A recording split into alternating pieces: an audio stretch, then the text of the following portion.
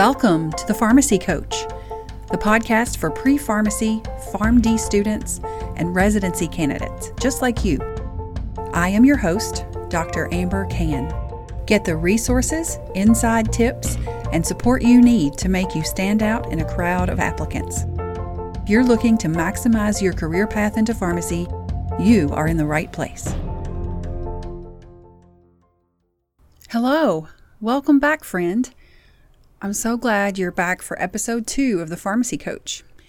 You know, I was helping a few students with their resumes and cover letters recently.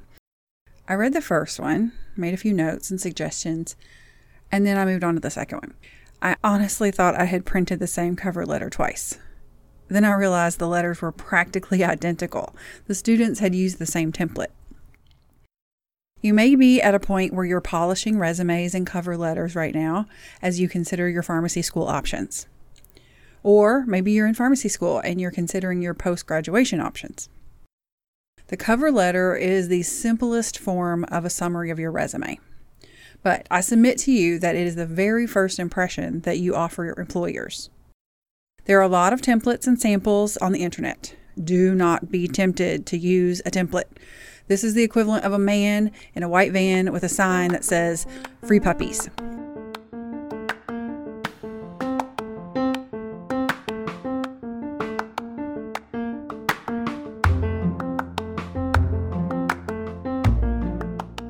Your unique voice and experiences cannot be summed up in a template. You can't make yourself stand out with a cover letter written by someone else for another job, another school, or even another industry. Pharmacy employers and admissions faculty look at a lot of resumes and cover letters. They often have very little time to do this, along with all their other clinical responsibilities. Competing candidates have similar training, grades, API rotations, and after a while, the cover letters that use boring templates all look the same. At best, it does nothing to help you stand out. At worst, it makes you look lazy. This is not to say that you should go all Elle Wood and print your resume and cover letter on neon pink scented paper. Most templates start with, "I am writing to express interest in your PGY1 residency." The employer knows why you're sending them your resume. This is your opportunity to let your personality and professionalism shine.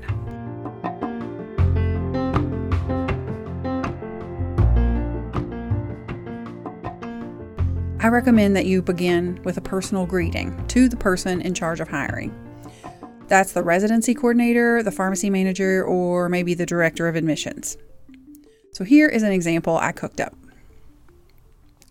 Dear Dr. Can, what is it about a pediatric specialty that makes me so happy? I didn't even think I would do a residency 3 years ago. But after an elective in pediatrics and 2 API rotations in the field, I realized it is my calling. I remember a particular patient on my rotation at Suburban Children's Hospital very fondly. She was on a chronic medication and admitted for asthma exacerbation. During rounds, I spoke to the patient and her parents.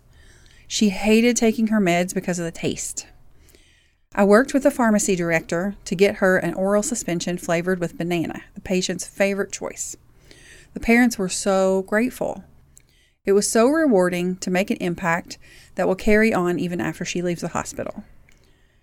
I tell you this because I bring my experience and passion to your PGY1 pediatric residency position at Clark Medical Center.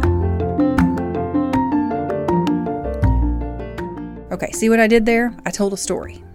One that conveys experience, interest, personal connection, initiative. I didn't use catchphrases or buzzwords. I didn't fill up space with words and information that can be found in my resume. I drew the reader in with a meaningful and relevant story. If your letter is genuine and it relays your true love of pharmacy, it will be like no other letter in the manager's inbox. If you're prepping for a residency or entering the pharmacy workforce, or even applying to pharmacy school, you owe it to yourself to show off your individual gifts.